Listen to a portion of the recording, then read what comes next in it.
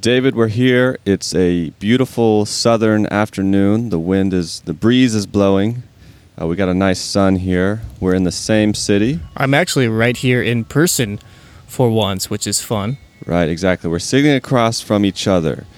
And this is a bonus episode because we were going to record an entire episode like normal, but I kind of dropped the ball on that. Well, it wasn't just you, Daniel. It was a team effort of ball dropping. So basically what happened is, I had this big wedding this weekend. Listen to this beautiful soundscape. Bernie Krause would be very angry right now.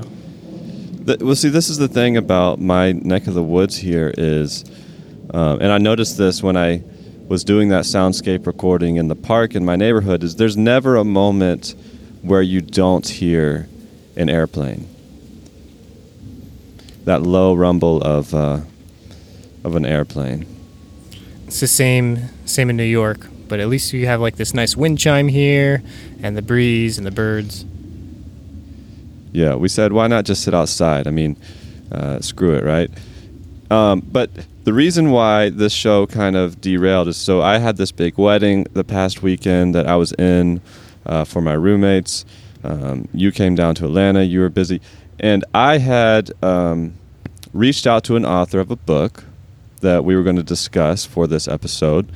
So I was busy. I spent the whole week reading this book, preparing questions, listening to interviews with this author, so I would be prepared. And we had agreed that we would talk at such and such time GMT, right? And I'm on Easter time. They're on, what is it, Greenwich?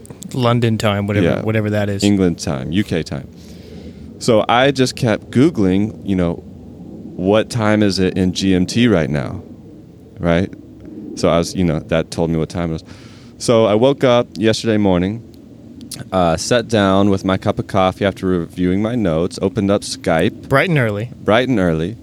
And looked at, I saw we had an email from this author saying, hey, I've been waiting for you, and I've got to go now. And I was like, I Googled, what time is it in GMT? I said, I'm on schedule. So then I said, you know what, let me Google what time is it in England right now. And England was GMT +1. Oof. Yeah. So, sorry, everybody.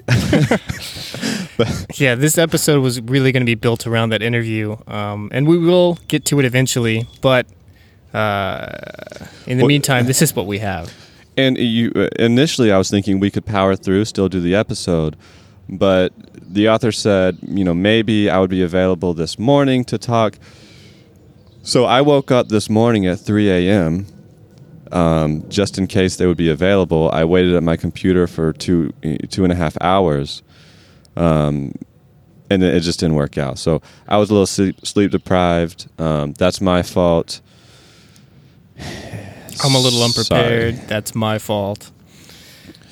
So we're going to push that back a week and instead maybe just talk about what's going on, state of the podcast kind of thing, keep it short, and let y'all get about your day. And I want to also, before we do close out, bring up one thing that's happening right now that I think is really important that we'll get to in more depth in the future, but we'll close out with that. Yes. Okay, first thing, we reached out to the listeners, everybody, a few weeks ago, a month ago or so, asking for some help with our transcripts, which we still need help with. We need people to help us transcribe the backlog of transcripts and potentially going forward. But I just want to take a moment to thank everybody who has contributed to that. We have Maggie, Jan Dunn, Alexi, Nick, Morgan, Alfall, Andrew, Studo McCoy, and Michael. Thank you so much for helping us so far and for continuing to help us. We couldn't do it without you. Yeah, these transcripts are a huge amount of work, but we really do think they're valuable, both for allowing people to search through the show, for people who speak other languages who need to translate stuff, and also for hearing impaired listeners. Next up on the agenda, we have launched the Ashes Ashes swag store. Isn't that right, David? Yes, this is very exciting. There's not much on it right now. Admittedly, there's a couple of stickers that we've sent out to our Patreon subscribers. You can now find them on the store. There's a link at the top of the website where it says shop, or you can go to ashesashes.org/shop. And you can buy these stickers in packs of 2. They're fun designs. We will be adding more stuff to it periodically. This is not something we're putting a ton of time into, but it's nice to be able to have things out there with our name on it. If you want to show some support to the show, we do appreciate it. Also, supporting or just getting other artists involved. That's my favorite part. Yeah, we do. Each one of these stickers going forward are designed by different artists. We pay the artists upfront a flat fee for the design, but then we also take a portion of the sale of each sticker and send that back to the artist. So, and if you go in the shop right now, you're going to see 3 stickers, but we actually have a couple more that have been designed, and we just got to, we just have to get them printed and in our inventory, so to speak, so that we can put that up on the store. What else was I going to say? Oh, it is May 1st when we're recording this, so Happy May Day, everyone. Happy May Day. Also, since it's the beginning of the month, I'm going to send out another batch of stickers to our Patreon collector supporters. You'll be getting the Season 2 sticker in the mail. For those of you, actually, so the way I do it, David, is... It's very complicated. Right. I have this elaborate Excel sheet. I track all the Patreon supporters. And when you sign up as a collector, until we get more stickers, you're going to be getting a sticker like every other month. We start with the basic one, the original Ashes design. And then when you get the next sticker, you're basically going to be getting the next design. So it kind of goes down. You basically get to collect them as they came out. Maybe I'll do it differently in the future. I don't know. We'll see. Collect them all. That's what I say. Gotta catch them all. Speaking of art, speaking of engaging the community, we have an idea. David, this is really your idea, and I've kind of inserted myself into it. But this a collaborative art project where we hope maybe we can do something special to kind of expose some of the insidious technologies that we talk about on this show. And we're looking for someone to help us with technical experience, specifically in the realm of facial tracking, public cameras. I don't want to give too much away here, but... You're giving a lot away. A lot of this is down the line a little bit. We have to do some back-end stuff before we're ready for that part, but at some point we will need a couple people or one talented person who does have some experience with facial recognition, camera vision stuff.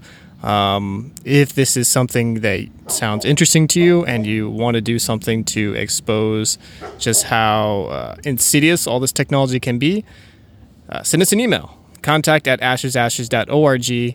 It's going to be a little bit until we need your help, but please reach out now. We can walk you through some of the basic things we're thinking, and you can tell us, yeah, that sounds doable, or you two are insane, this is impossible, sorry. Right. That's really what I want to find out.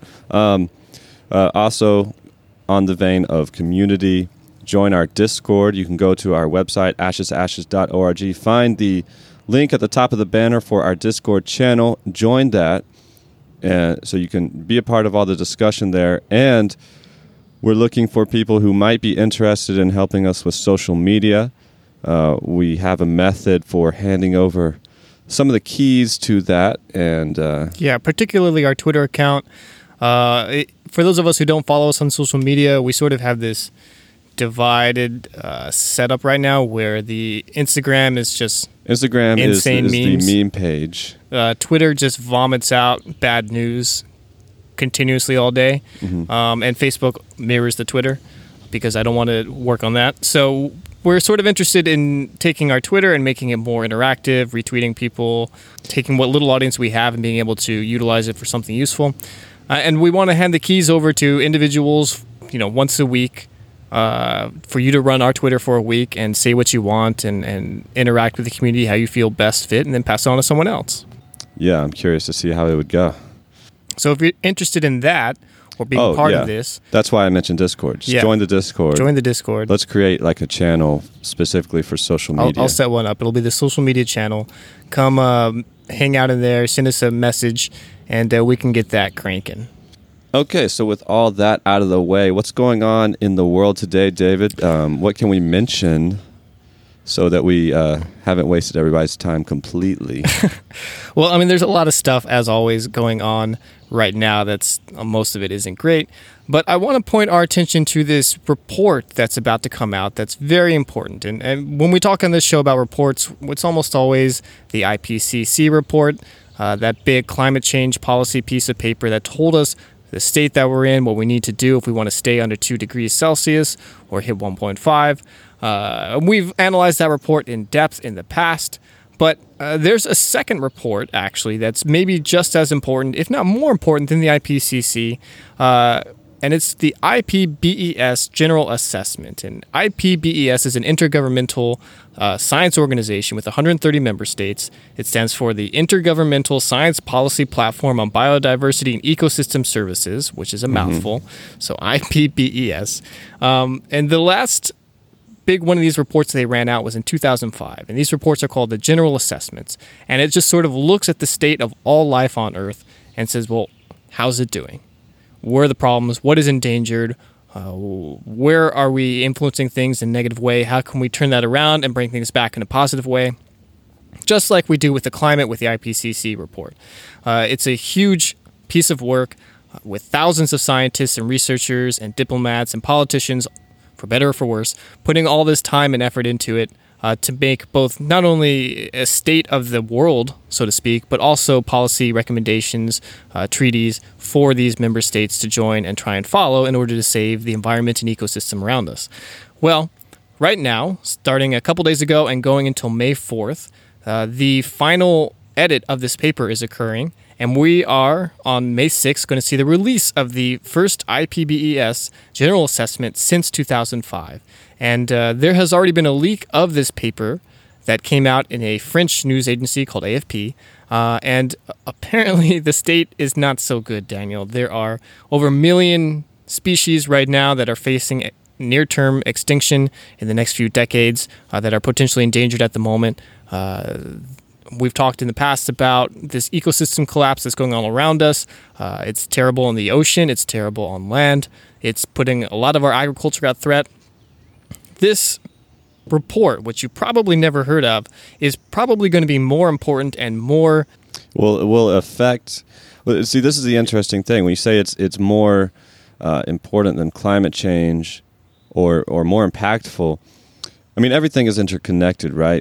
Ecosystems collapse because of climate change, but also climate change is accelerated by things like ecosystems collapse. But what is our day-to-day really impacted? Like, what is modern civilization interacting with the most? And I think when it comes to climate change, we look at carbon dioxide parts per million in the atmosphere as like a signal of how climate change is progressing and how this greenhouse gas effect might impact all these interconnected systems. But in terms of how we feel that and how we are affected by that, what you're saying, I think, is how these ecosystems collapsing and the services we derive from them are really the foundation of modern life.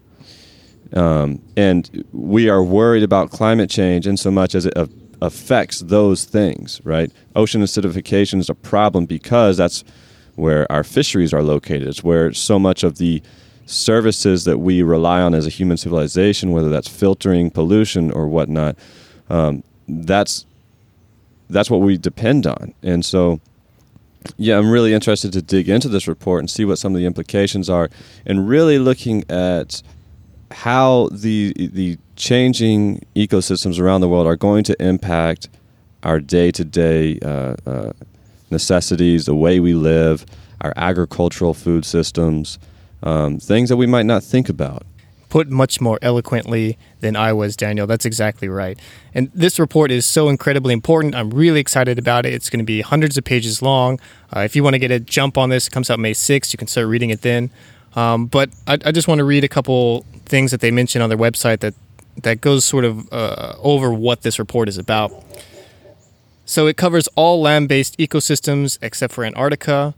as well as inland water and open ocean ecosystems.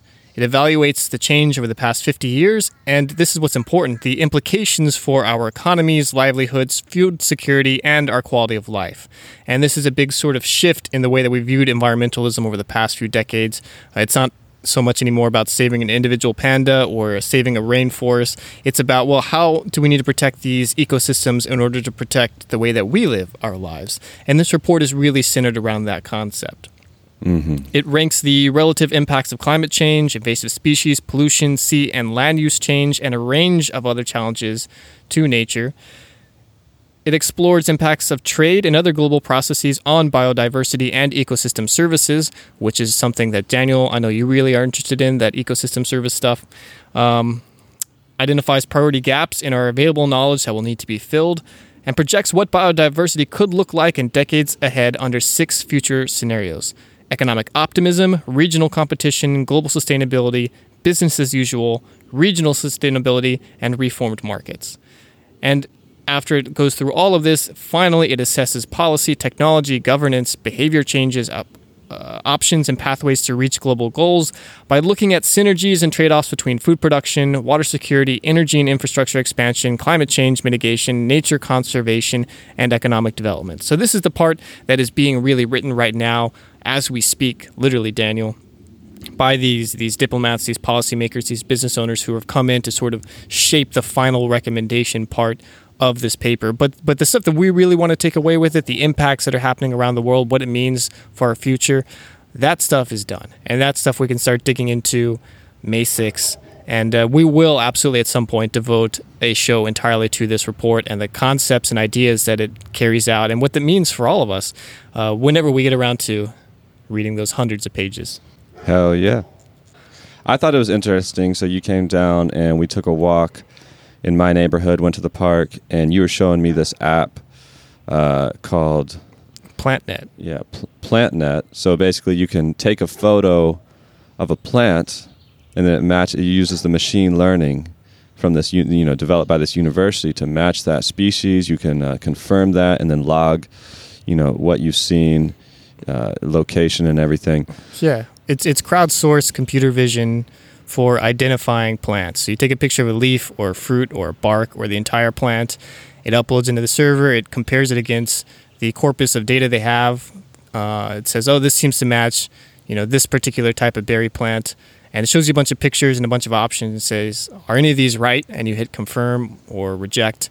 And then in that process, you both get the identification of that plant, and then their data set gets a little bit better, so they get better at identifying stuff in the future. Yeah, and so in the context of what you're talking about, it reminded me, it was just funny to me, like, now that we have this amazing machine learning algorithms at our fingertips, we can finally use the assistance of computers, crowdsourcing, and the internet to log species after 99% of them have been wiped out. But crowdsourcing is really important. We talked about that big German study that came out, 2017, that kind of shook the world in terms of ecosystem collapse about all the insects that are dying off. That was crowdsourced, and I think I've been seeing a little bit more of that. I'm looking into volunteering in land conservation, where I'm moving to Massachusetts, and a lot of the roles involve leading citizen research. How can we use people, citizens in our community, to help really track the state of these ecosystems, track what species are still around, how they're doing. I think that's going to be important going forward. Yeah, anytime we can get people involved in analyzing the world around them, I think we're better off, because then everybody has a better understanding of their impacts on that world. It also puts science back, and the legitimacy of science back in the hands of ordinary people. That's the one thing I wanted to talk about with that author that we were going to interview is about the legitimacy of funded research initiatives, like let's say military-funded research on the effects of some weapon that we've developed versus the type of data we can get from people on the ground that are witnessing things and observing things. And it turns out a lot of times, sometimes we get better data from these kind of decentral initiatives, but because we live in this very, institutional world where everything has been kind of siloed off into institutions, we sometimes don't respect that which doesn't come from some quote unquote legitimate source. And yeah, I mean, the data can be great, but it was collected by just dedicated researchers who aren't members of an institution. They might not have PhDs, so people, for whatever reason now, want to throw that away. And the trappings of legitimacy only come when there's an academy after somebody's name. And that's, I don't know how we ended up in this way, and we're going to talk about the academic institutions and what science and research has sort of evolved into over the past few decades at some point in a lot of depth, because it's a very messed up institution. But it's sort of sad, and because citizen science is fun. It's exciting. It's a great way to get involved in all this stuff. And like you said, a lot of times you get better data that way. Yeah, so something to think about. I think we've rambled enough here. Anything else we should mention? Okay, I promise I will be better about coordinating interviews in the future. I will no longer Google what time is GMT. I will just find out where someone lives. I will Google what time it is in their city, right? I'll put that world clock on my phone. Yeah, I'm going to just buy you 24 clocks, and you can have one for every time zone. Yeah, let me have 24 clocks in my room. Yeah, perfect. Cuckoo clocks. All right, we're closing out now. Thanks for tuning in to this bonus, not an episode.